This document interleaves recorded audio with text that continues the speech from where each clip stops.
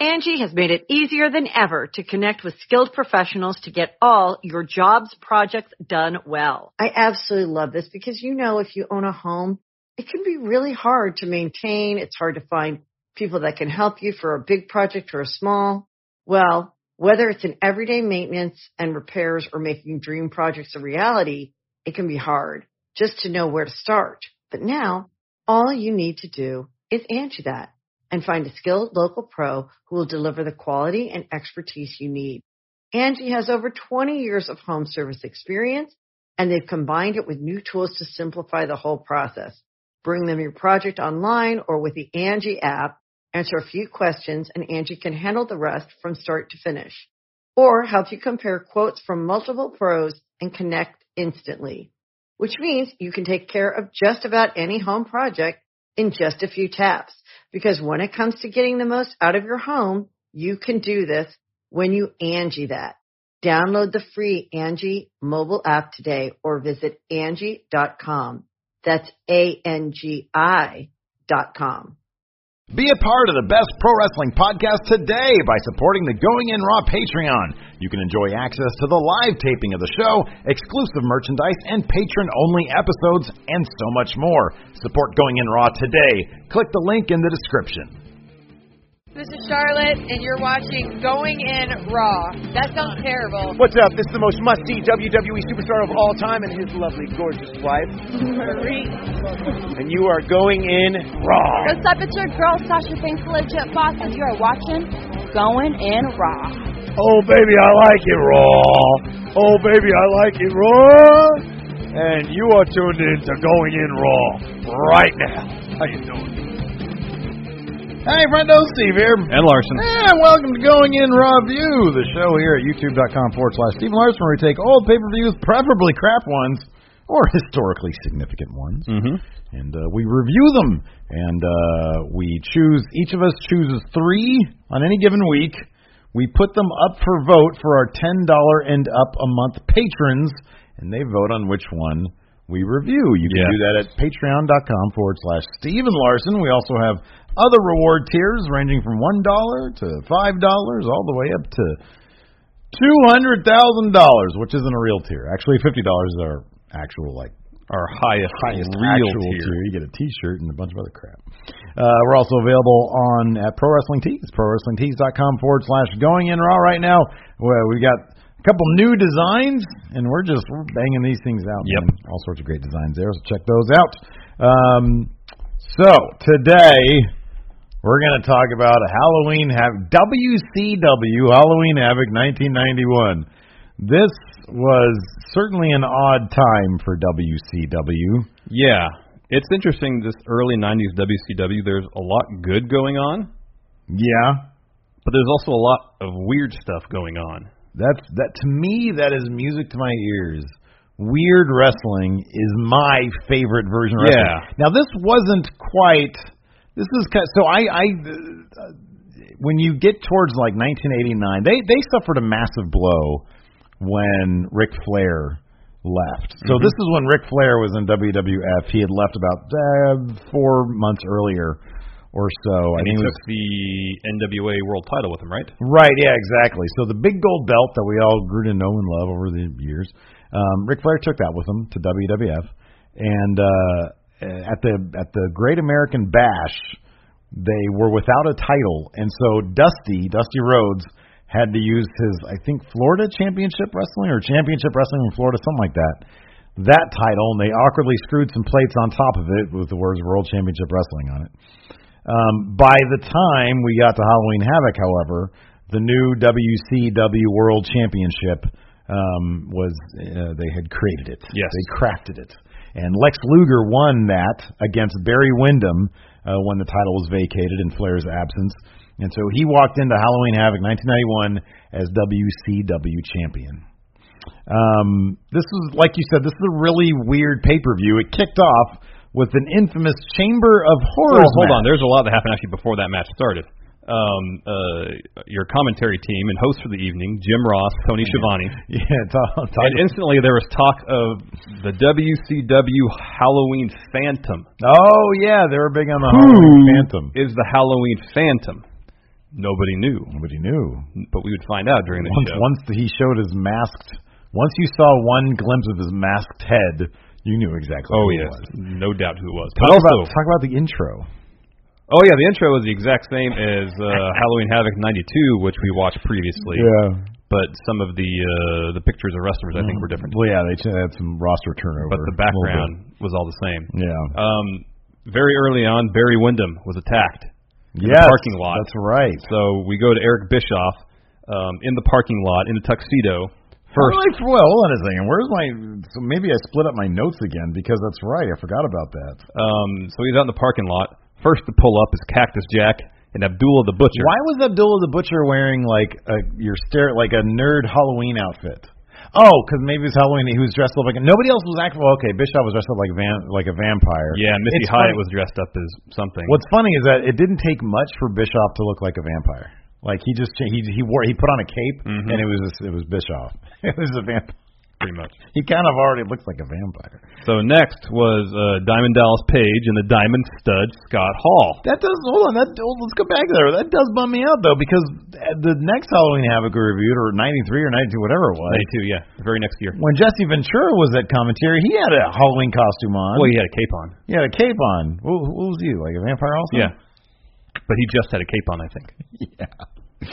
Oh man! So yeah, I like that Bischoff was hanging out outside, and there was no indication that it was actually the valet.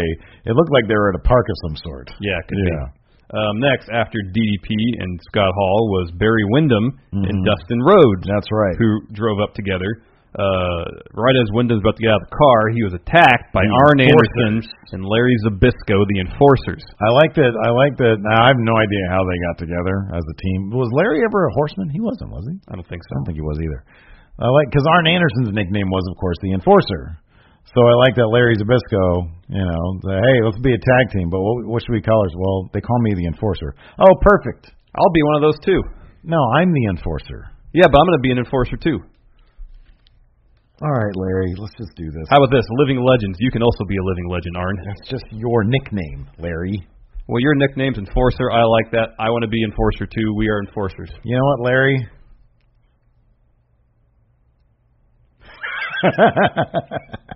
So pretty much instantly, Barry Windham was attacked by Arn and Larry Zbyszko. They slammed the car door on his arm. Right away, either Dustin or Barry says, "Oh, his arm's broken," or "Oh, my arm's broken." Yeah. So Dustin Rhodes hops in the driver's seat. Barry Windham moves over to the passenger seat. They take off for the hospital. Well, yeah, that's what you do in that situation. Back to JR and Tony. Yeah. And then we get the Chamber of Horrors cage match. And we get to see the Halloween Havoc set. Now, over the years, the Halloween Havoc set became pretty iconic in WCW lore. This was an early version of... hold on, when was the first Halloween Havoc? 89. Oh, so it was only 2 years prior to this. Yeah, this is the third one. One day we'll have to take a look at the 1989 set. Yes. Because this was a very, very podunk set. Yes, but they had the Halloween Havoc logo already. Yeah, they already had the logo. I kind of feel like Halloween Havoc is going to be a pay-per-view that's going to keep giving for us. Oh, yeah, for sure. No, I want to keep on going back to it. Any year's Halloween Havoc, and there's good, weird stuff happening. It's always weird, and that's what I like the most. So they had like a bunch of, like they do, the set is kind of like a graveyard where they have all sorts of tombstones lined up and various.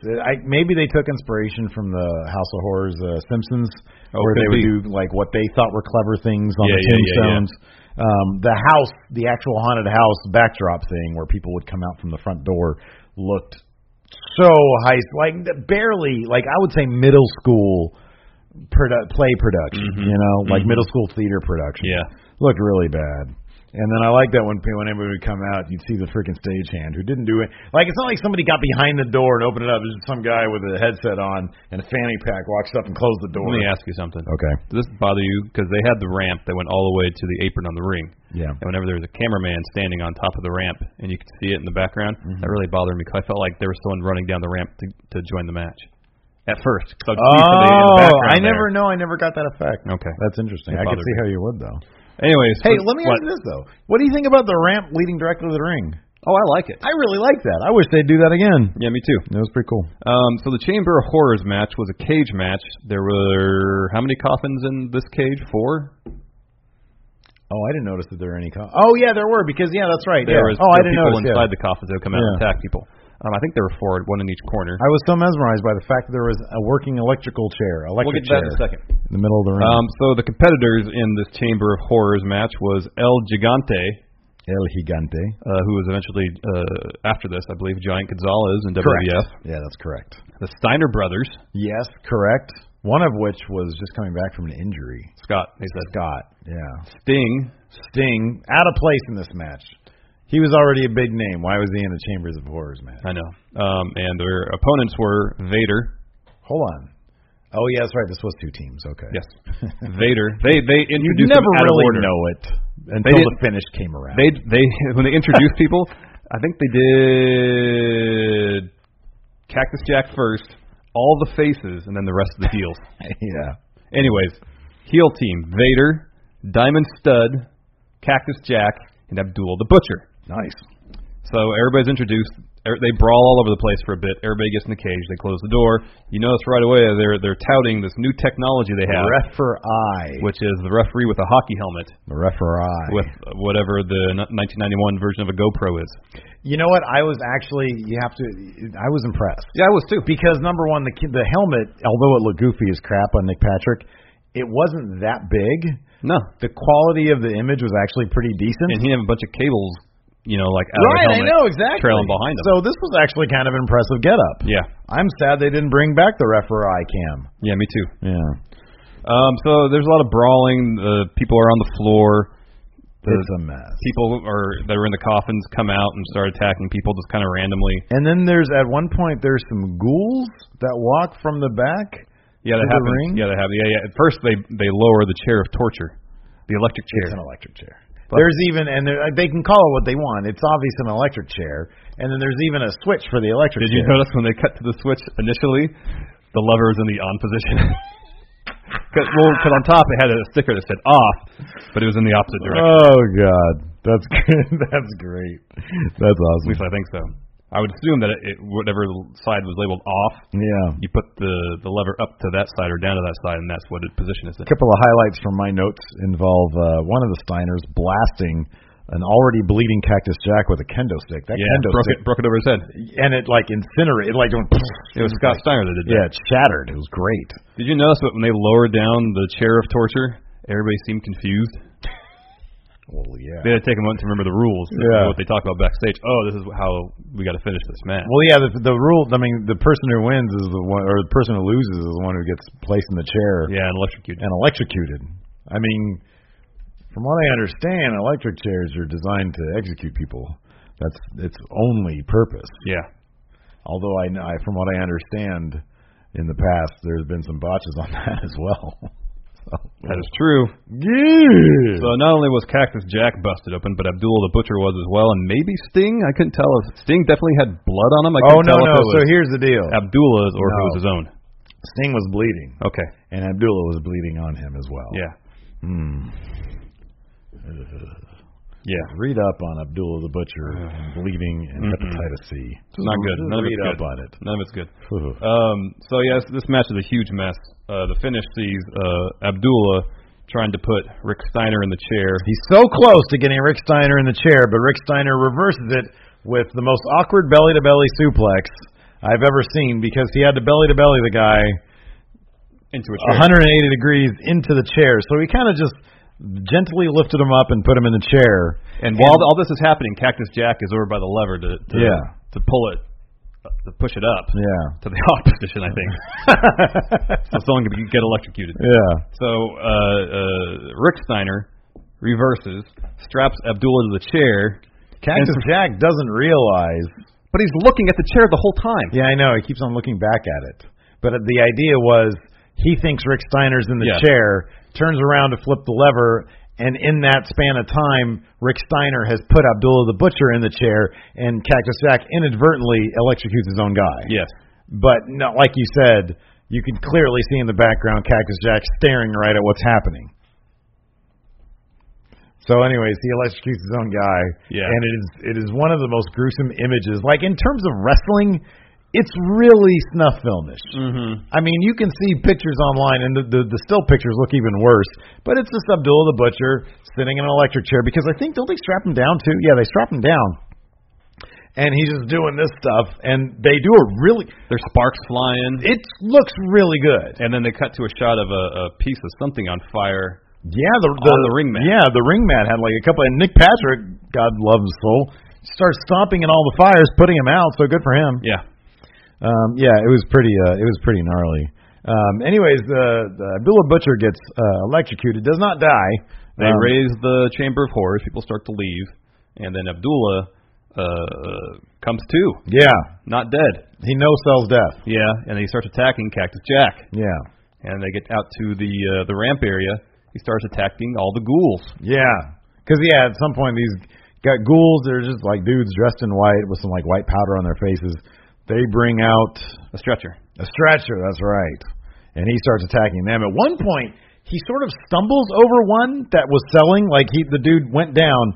Abdullah stumbles over him, and for a split second, it looked like he got pissed because he turned around and he started stomping on that guy. And I don't know if it was legit or not, but it looked like he got pissed that he stumbled over. I could be wrong about that. So anyways, yeah, him and Cactus go out fighting, I think, right? Yeah. Cut to the announce team, I believe. Shivani, JR is talking. Shivani's cracking up about something in his headset. I don't know what it was. They both were, a couple times they were laughing at stuff. And then JR and him catch eyes, and JR starts to crack up a little bit too. Yeah, I noticed that too. After that, we go to Vampire Eric Bischoff and Missy Hyatt backstage, wondering who is the Halloween Phantom. Yeah, man. It's the question on everybody's mind. It's a big deal here. And then they interview the Young Pistols. Yeah, this was Tracy Smothers and Bob Armstrong, I think. Steve Armstrong, one of the Armstrongs. Oh, you didn't know which Armstrong it was? That was Brian. Yeah, that is Brian. Exactly, correct. Brian James. So, yeah, they're being interviewed, but they didn't actually fight. No, they were talking about wanting to be tag champions. They wanted to be the United States tag champions. Yes. Because back then there was United States tag champions. And world. But the world tag titles weren't defended. Correct. Next up, we did, however, have the Creatures. I looked up the Creatures, and it was names I didn't know. They were taking on, this is my favorite, I forgot about this name. My favorite name in all of pro wrestling, PN News. What a great name. What a great gimmick. And that dude can old school rap. Yeah. Did you notice that? That was great. So it's the Creatures who are like some lucha-looking guys, like some twinning lucha guys. And then they took on PN News and Big Josh. Big Josh, of course, was Doink. Oh, really? Yeah, that was Osborne, Matt Osborne, something like that. Anyways, that was Doink. Huh. And but PN it was like an oddball. They even made reference to this. They said this is an oddball tag team. It's like what do they call them? The Odd Couple. Yeah. What was that movie? Was that The Odd Couple? Yeah. Something like that. Anyways, PN News gets in there. PN News is this giant human, but he's a big hoss dude. Yeah. Wearing a bright green outfit, and his gimmick was late 80s rapper guy. Yeah. And he was dropping some old school sort of Beastie Boy-esque rapping on people. It was very impressive. Yeah. Big Josh, he looked cool too. Yeah, he was ripped. He was ripped. When you said he was eventually Doink the Clown, I was taken aback because Doink never looked that muscular. No, if I recall correctly, he had like a big gut. Yeah. Not like a huge one, but like a bigger one. Yeah. You know what my favorite Doink moment was when Doink showed up in ECW, but he was like kind of psycho Doink. Shane Douglas was dropping a promo, and Doink was sort of turned away, and then he turns around, and it's like his makeup was all runny, and like his hair was his hair, so he's like balding, but he like kind of painted it green. Oh, that's cool. It was very dark. It was very cool. And it was sort of, like ECW kind of a meta commentary on the Doink the Clown gimmick. Anyways, I thought it was a pretty decent match. Like in terms of the tag team of Josh and PN News, Big Josh and PN News, I was actually kind of impressed. Like, I kind of want these guys to win. Yeah, and they did. And they did. PN News dropped his rap splash for the win. Yeah. Which was, I think, his second rope or top rope. Splash. I have here top rope. Top rope? Okay, man, a big dude. PN News, by the way, still around. Oh, good. I don't know if he's still wrestling now, but he wrestled in like 2012. Oh, wow. So, yeah, it's pretty recent. So, good for him. Yeah. Next up this was amazing. Beautiful Bobby Eaton, of course. I don't know if Bobby Eaton ever had another gimmick besides his beautiful Bobby Eaton. Yeah, I know. Versus Bobby Eaton. He always had the exact same face. Probably the wrestler you're least likely to determine whether he has win-loss or win-loss Bobby Eaton face. has the same face. Win face or lost face. Regardless. His face was the same always. Very intense. He was taking on the computerized man of the 90s, Terrence Taylor, part of the York... Of the 1990s. Oh, I'm sorry, of the 1990s, part of the York Foundation, which also had Ricky Morton as Richard Morton. And Thomas Rich. Oh, that's right, Tommy Rich, and I think a couple others. Oh, IRS was in there too. He was, but I read up on the York Foundation. Okay. He left, and then Terrence Taylor replaced him. Who was Prime York? Alexandra York. Oh, it was Terry Runnels. Yeah. Okay. And she would carry around an old school laptop. Yeah, that was humongous. And it had secret info that would help them strategy during their matches that Richard Morton used. As did Terrence Taylor. So we've always had the question about Terry Taylor. Why wasn't, because he had a great look. Yeah. Decent wrestler, athletic guy, sold really well, had tons of charisma. Why wasn't he a bigger star? I'm still not sure. Yeah, I know. But one thing I noticed on his Wikipedia page, I never really put 2 and 2 together on. He left and came back to the WWF 5 times. Yeah. Same for WCW. Yeah. He just came back and forth and back and forth and back and forth a lot. Yeah, he never stayed any place long enough to get any sort of momentum going. I don't know. I'm sure those were all... I wonder if he regrets any of those moves, if he thought leaving at any particular point was a bad idea, if he just would have stuck it out. I don't know. I'd love to know. He seems really happy. He's a coach at the Performance Center, I think. Mm-hmm. So he's doing just fine. I'm just curious, why weren't you ever? Why all the moves? Yeah, why all the moves? I understand leaving WWF when he was the Red Rooster. Oh, for sure, yeah. That's an awful gimmick. Yeah, no, that was terrible. Terrence Taylor is a cool gimmick. The computerized man of the 1990s. Come on, that's great. This was so awesome. When he said that, I was like, I'm sorry, what? The computerized man of the 1990s? I know, I had to write that down. Oh, so good. That should have been his gimmick always. I know. Yeah. Anyway, it was actually a really fun match. No, I like this match. I like this. You know what? I noticed watching all these WCW pay-per-views from the late 80s, early 90s has given me such an appreciation for Bobby Eaton.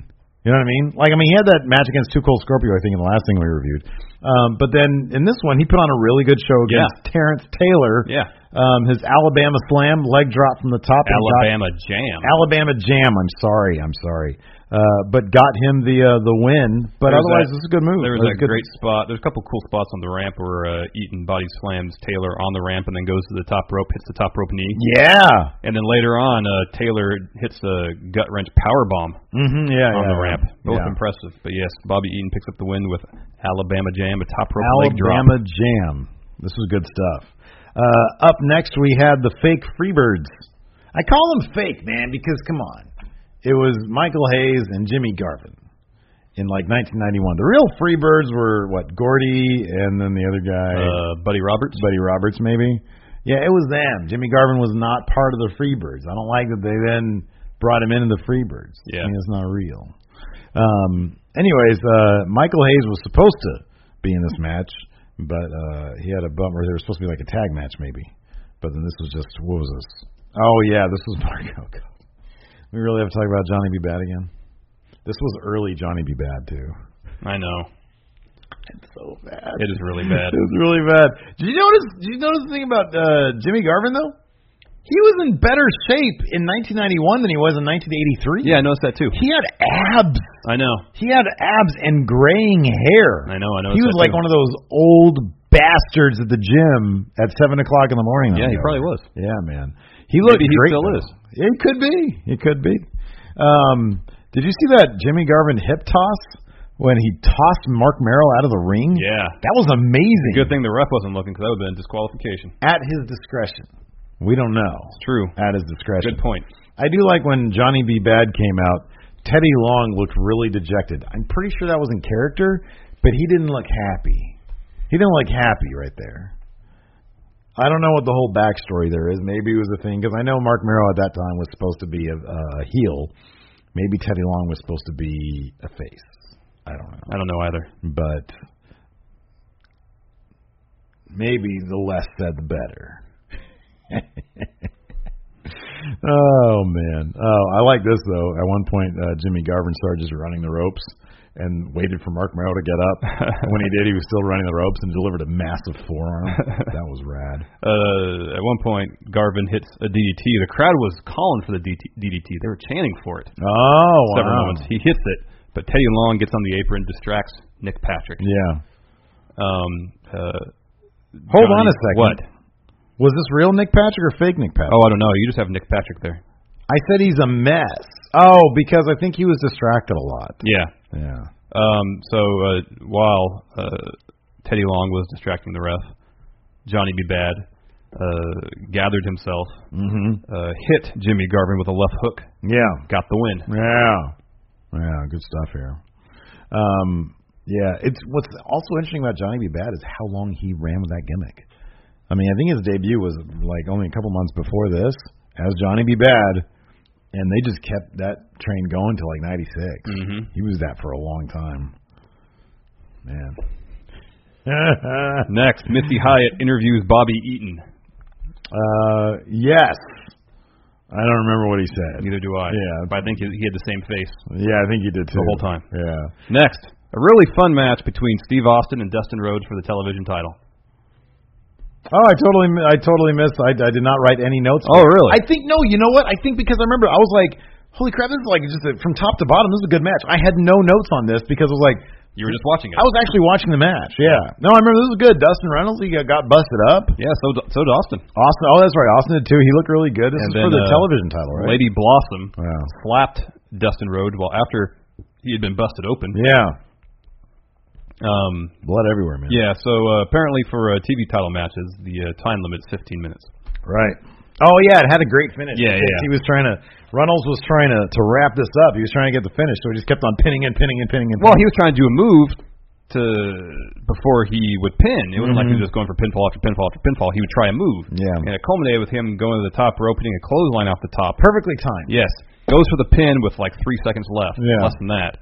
And right as time expires, the ref's hand is raising up from counting. It was really, really well timed. Yeah, it really was. They did a good job on this. Really fun match, really fast paced. Yeah, Austin was polished pretty early, dude. I know he was polished. Although that main of his, dude, that I'm glad that he shorted up a little bit, a little bit after this, because it was out of control. It's pretty incredible the relative amount of success Austin had pretty quickly after debuting in WCW, because this was 91 was the year he debuted. I know. He was television champion several times. He was U.S. champion. He was tag team champion. And I'm pretty sure he had his pro wrestling debut in like '89. Yeah. It was like in USWA. I want to say it was like '89. It was really quick. So I feel like we've seen at least 3 pay-per-views from his tenure in WCW, and all those matches, he's either a champion or wrestling for a championship. It's so bizarre that they were just totally cool getting rid of him like that. I know they've invested so much time in developing his character. I don't get it at all, man. I don't get it either. So odd. Let's see here. And then, we had I don't know if this was before or after that match. We had a great Starrcade promo. It was like the little bowl. It was Lethal Lottery promo. Lethal Lottery, yeah, but it was Starrcade Lethal Lottery. Yeah. And all these little baseball cards of the wrestlers were falling into it, and they would just fade into each other. I love that shit, man. God, I cannot get enough of that stuff. I was telling Lacey this morning because I was watching this morning. I was like, whenever I watch these, I wasn't watching wrestling then. I always just get so nostalgic for the '90s when I watch this stuff. Yeah, it just reminds me of that shit. Anyways, next, Oz. Oh, it was great. Kevin Nash, who looked so much more engaged coming down that ramp as Oz, making probably crap money than he ever did. Also, 2000. Why is Oz? I assume he's supposed to be a wizard. Correct. Why is he so angry? Well, he was very wide-eyed. Did you take that as angry? He had a sneer. Oh, yeah. Wasn't his face like this? Well, he's a wizard, I assume, from like Oz. Is that what he was actually supposed to be? Well, his name is Oz. Who was the dude from the Round Table? Oh, Merlin was that guy. Yeah, he wasn't Merlin. He was Oz. But Oz was a little guy behind the curtains. The Wizard of Oz. Oz was the place. Yes. I don't really know what that gimmick was. He's a wizard. I just figured that because the Wizard of Oz wasn't a real wizard. No, he was just a guy. Yeah. Little guy. Well, neither is Kevin Nash. He's not a real wizard either. That's a good point. So I don't know. I don't know what time period this character is supposed to be from. Is he a modern day wizard? I feel like that's more of a Harry Potter type thing. Yes. They wear contemporary clothes. Yes. I don't know, man. It's very confusing, though. He did look very into it, though, and he did not look very into it 2000. No. When he was with the Natural Born Thrillers. Short 9 years later. Probably felt like an eternity from probably 99 did. to 2000. Anyways, can we talk about Bill Cashmere, please? Yeah, man, he came out carrying the earth. Quite literally a man coming out with the world on his shoulders. Yeah. He had a giant globe Yeah. on his shoulders. I thought this was amazing. It was pretty cool. They were touting him as the strongest man in the world or something like that. Yeah, they were. Although now that I think about it, I'm not sure exactly, metaphorically speaking, why he has the world on his back, if that's the case. I mean, I guess that's a loose metaphor there. Yeah. Yeah, okay. Anyway, that is Doug. I thought it would be like he comes out, man, Bill Cashmere, the most stressed out man in the world. Cashmere. Because he's got the world on his shoulders, man. Usually that's somebody. The weight of the world on his shoulders. You got the weight of the world on his shoulders, man. So I tell you every day. Yeah. This wasn't much of a match. Bill Cashmere won with a torture rack. One with a torture rack before it was called a torture rack. No, they said it was a torture rack. Oh, did they? Yeah, they actually said. Oh shit! I thought it was around. Okay. No, they actually said they actually mentioned Lex Luger too. Oh, so he was already doing that. Okay. Yep. Nice. Good for Lex. Next, Van Hammer. I didn't know he was around WCW back then. Oh yeah, he's endless. Yeah, he was a heavy metal guy. Yeah. Took on Doug Summers, who looked like he's at least 50 years old. Doug Summers, I think he's the most Steve. Like if I were to get in the ring today, yeah. I said Lace. I was like, you know who Doug Summers is? He's Earl Smothers. No, man. Doug Summers ain't winning nothing. Not in this match. This is a squash match. Let's talk about Van Hammer for a second, though, right? All right. So he comes out, and what is his gimmick? He's a heavy metal guy. Right. And yet they have construction workers with jackhammers that came out with him as part of his entrance. That's heavy metal, man. Explain? Well, you're building like a skyscraper. Okay. What is it made out of? Steel. Metal. Yeah. Okay. You think they're light? No, they're heavy. Okay, metal. that's a good point. Again, these guys were men with jackhammers. Loud. Usually noisy. But what does that have to do with drilling? Fast rhythms. Drilling into the street? Fast rhythms. Yeah, okay. The head of jackhammers are made from what? Metal. Metal. Are jackhammers light? No, they're What heavy. are they? They're heavy. Heavy metal. They're heavy. Okay. All right. Fair enough. You got me on board. Yeah, Doug Summers came out wearing blue underwear. This wasn't like good quality. He wasn't wearing anything underneath either. No. It was just there was like a thin layer of cloth between. between. He was 40 years old when this match happened. That's how old I'm going to be soon. See? This could be me. Could be. I could have been jobbing to Van Hammer in 1991. Maybe I'll go back in time one day. The finish saw Van Hammer do a slingshot suplex on Doug Summers. It looked like he dropped him right in his head. He did. He totally did. You know what Van Hammer reminded me of, though? Beef Supreme, not from my WCW, but from... Idiocracy, yeah. Totally. It was great. Anyways, next up we had... again... a Brian Pillman promo. A very impassioned promo. Yeah, it was very sincere Brian Pillman. He was like, just 2 years ago I wasn't doing anything, but now I'm here and I'm going to win this for the fans because they're so behind me. And then cut to 5 years later, him with a gun. Come a long way, Brian Pillman. Yep. Anyways, next up we had a Richard Morton promo. Yeah, with Alexandra York. Ricky Morton, man. He was the exact same too. I'd figure that they would doll him up and like Terrence Taylor. Like he had like a suit on. Yeah. He looked a little different. Ricky Morton just looked like Ricky Morton. Yeah, I know. So that was kind of weird. So they had a match, and it was to determine the very first, at least for the time, WCW Cruiserweight Champion. Correct? Yeah, a little tiny belt. Was Ricky Morton actually a light heavyweight? He was listed at 240 pounds. Really? They said the weight limit for a cruiserweight during this was 236. That's what they said, man. Are you serious? Yep. That is a very loose. That's a large cruiserweight. That's a big cruiserweight. Ricky Morton's only 5'11". I wonder how far he could have gone if he was like 6'3". Okay, 227. Okay. Well, now he's 227. So back then he was probably 217. Yeah, which 210. is good 20 pounds underneath that cruiserweight limit. Yep. Other cruiserweights of note: Arn Anderson, El Gigante, PN News.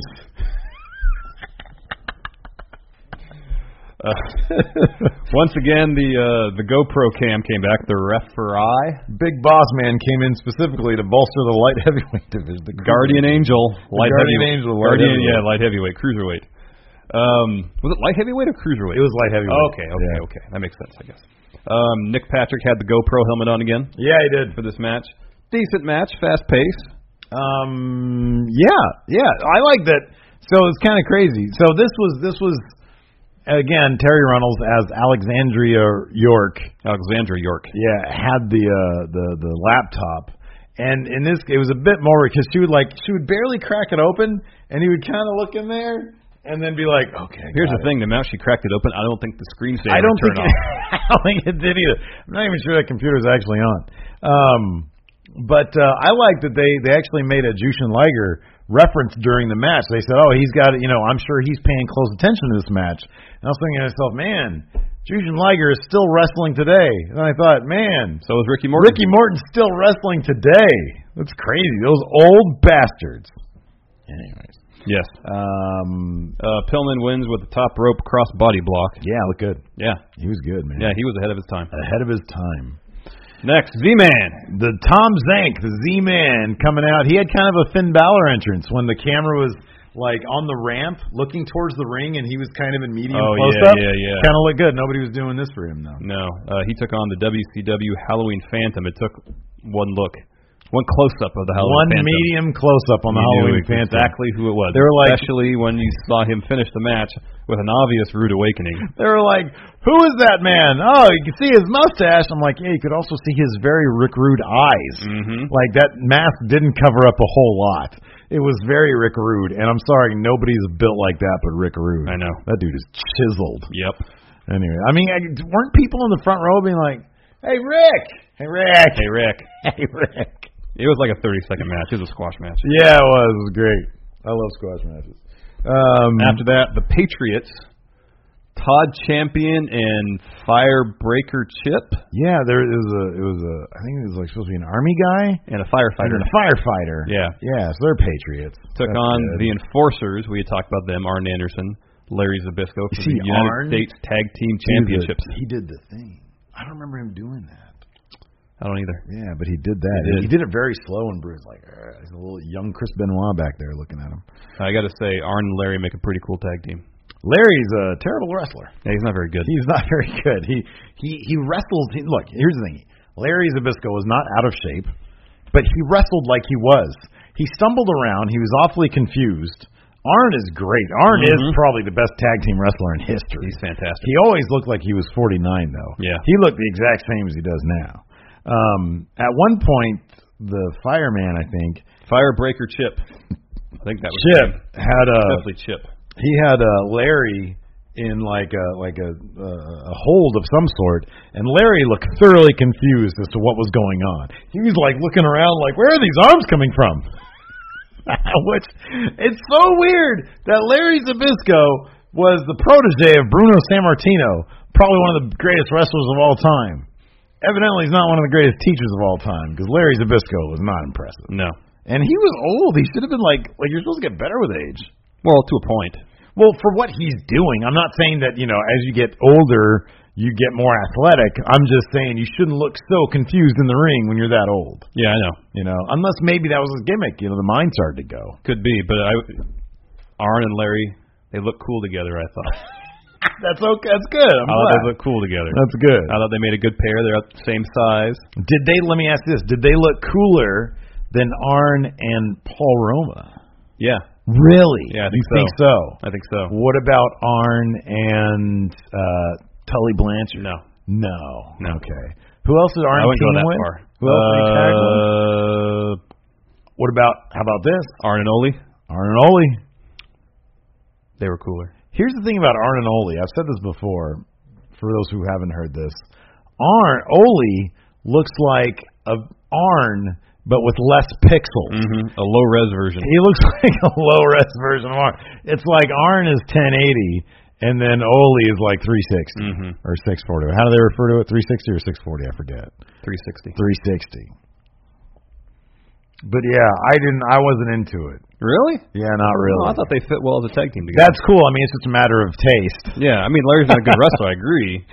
But just when they were walking to the ring and staying in the corner, you dug it. Okay, I'm feeling this. The living legend, and the enforcer. And as we said earlier, Zbyszko says, "I want to be enforcer too. I want to be one of those." Yeah. Okay. So we're enforcers. Yeah. This is pretty cool. I think anybody standing next to Arn, though, you look cool. I think that's the thing. He makes you look cool. I think that's the thing. Yeah, man.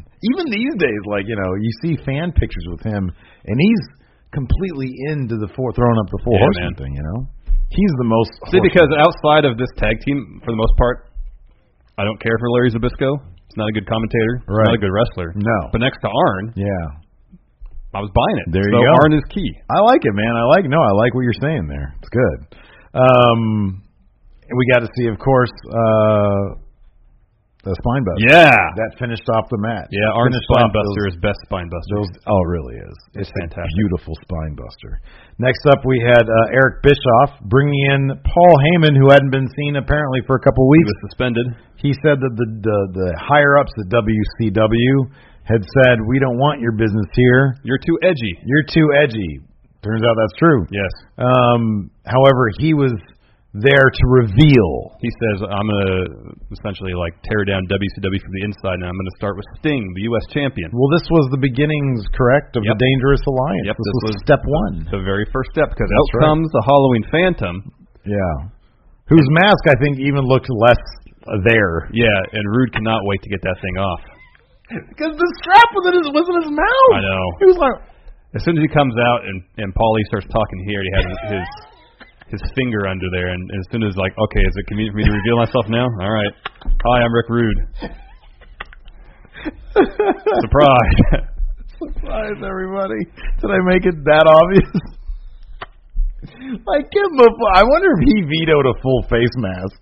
If he was like, "I'm not doing that. It makes me claustrophobic." Okay, here you go. Here's one. Your eyes are exposed. Your mouth is exposed. Your nose is exposed. And he's like, "Well, this might be too much, but okay." They're like, "Rick, everybody can see who you are." Look, man, this isn't WWE. He says, "Not much of a phantom then, am I?"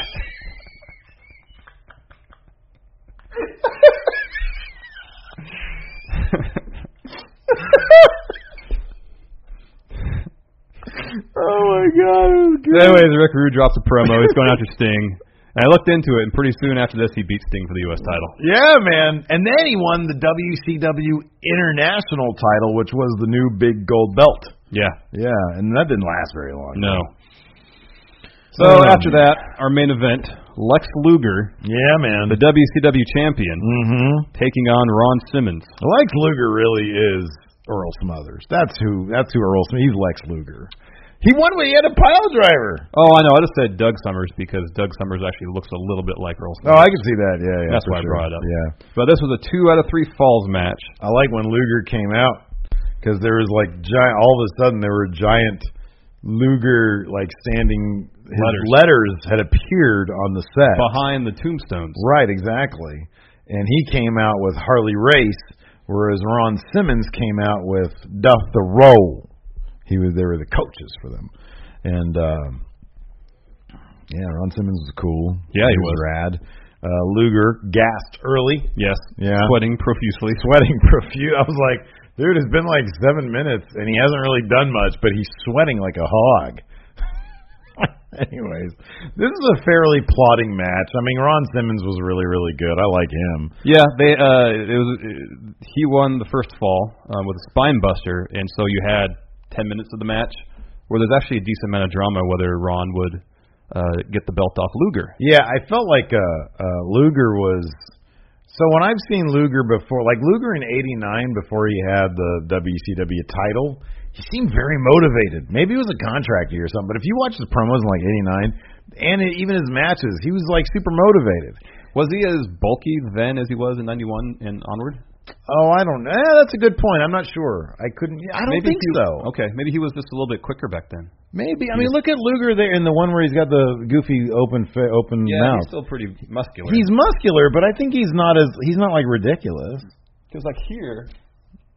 He's definitely slimmer. Yeah. That's what I'm talking about, right? So, yeah. Interesting. I mean, that has something to do with it. Maybe he's just carrying too much weight. That could be. So it took away some of his explosiveness. That could be. I still like to think that the 3 contract years that he ever had, that's when he was motivated. He really kicked it up into a next gear. Yeah, he was like, hey, this is what I can do. Luger, we know what you do. Though. We know what the norm is. We know the bar you set for yourself, pal. Just because you exceed it for 6 months when your contract's up doesn't erase everything else. I'm curious to know what he ended up signing for in WCW when Bischoff said he lowballed him. He lowballed him to the extreme. I thought we heard an actual percentage. Wasn't a number. I don't want to throw a number and have it be wrong. So I'm not. Oh man, we should. I read it somewhere. Yeah, we should. So the second fall happened when Ron Simmons threw Luger over the top rope, but it was pretty. I don't think that was his intention. Yeah. Wasn't Luger running towards him or something, and he just sort of dodged him? Yeah. And he used his own momentum to get him out of here? Yeah. And then the ref, at the ref's discretion, this is Nick Patrick, said, DQ, Luger wins that fall. Yep. So Luger really didn't win anything. He just got launched out of the ring. Yeah. Yeah. He just couldn't stop himself. While he was outside the ring, he bladed himself. Yes, and apparently it looked like somewhere up here. Yeah. You pointed this out when you got back in the ring, and you said, Did he blade on his temple? It kind of looked like bleeding from right here. Yeah, it looked like he was bleeding right here. Until he gets back in the ring, goes in the corner, and looks like he's actually stumbling around, he could be losing consciousness. Because there's a thing right here. Yeah, you're right. That's bad. Yeah, you don't want to blade go right up here. There's a pretty. You put your finger right here, Luger.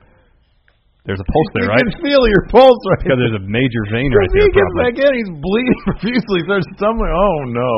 We have an Eddie Guerrero JBL situation on our hands right now. Anyways. Oh, I also noticed this, too. When Luger comes out, the camera lets us know that he's a heel because there's 2 people in the crowd with pictures of Luger with the red. With a no sign through it. With a no sign through it. The red cross out of him on his face. Yep. Anti-Luger crowd. Anyways, I like also when they went to the corners, the camera guys would get, and you hear Dusty say, listen, baby, this is what you got to do. You need to get on offense, okay? Because if you're on defense, you could wrestle for 4 hours and you're not going to win nothing. But if you're on offense, then you could pick up this last foul. That advice did not work. No. Lex Luger went over with his attitude adjustment. A pile driver. Which is a pile driver. That's what he called it. Apparently some extra Luger stank on it. So that fell to Ron Simmons. Yeah. And Luger retained. About a year later, Ron Simmons would finally win the WCW World Heavyweight Championship. Beat Vader for it. Yep. So, interesting glimpse into the past. Yeah. There. So, so what's up next? Next week, the poll is already up on Patreon. It's already been voted on. I think we can call it right now. But the nominees were Slamboree 2000. This is, of course, when David Arquette defended his WCW World Heavyweight Championship against Diamond Dallas Page and Jeff Jarrett in a Ready to Rumble triple cage match. Also nominated was the Wrestling Classic, the one-night single elimination tournament. We're waiting on that one forever. Second WWF pay-per-view ever. Yeah. Lastly, and the I should hold off on saying what the winner is. Oh, okay. And what's lastly, though? Lastly, Armageddon 2004. Yeah. I mean, Kurt Angle wrestled Santa Claus during this show. How can you beat that? You can't. Because the winner is Armageddon 2004. Good job. You chose wisely. Correct. Yeah. Well, that was fun. So, yeah, that's good. Watch Armageddon 2004. Check it out. You'll enjoy it. The next time, we'll talk to you guys later. Bye.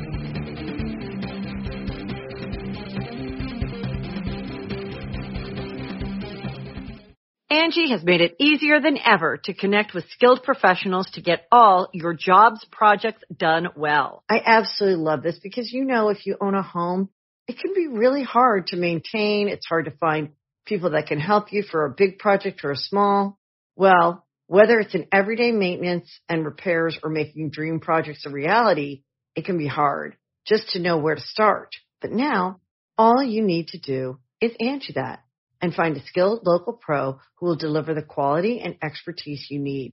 Angie has over 20 years of home service experience And they've combined it with new tools to simplify the whole process. Bring them your project online or with the Angie app, answer a few questions, and Angie can handle the rest from start to finish. Or help you compare quotes from multiple pros and connect instantly. Which means you can take care of just about any home project in just a few taps. Because when it comes to getting the most out of your home, you can do this when you Angie that. Download the free Angie mobile app today or visit Angie.com. That's ANGI.com. So I know you've got a lot going on, but remember, I'm here for you. So bother me when no one's listening because I will. Bother me when it feels like it won't get better because it can. Bother me because you're never a bother. Whether it's a low point or a crisis, get help for yourself or a friend. Learn more at neverabother.org or call or text 988, available 24/7.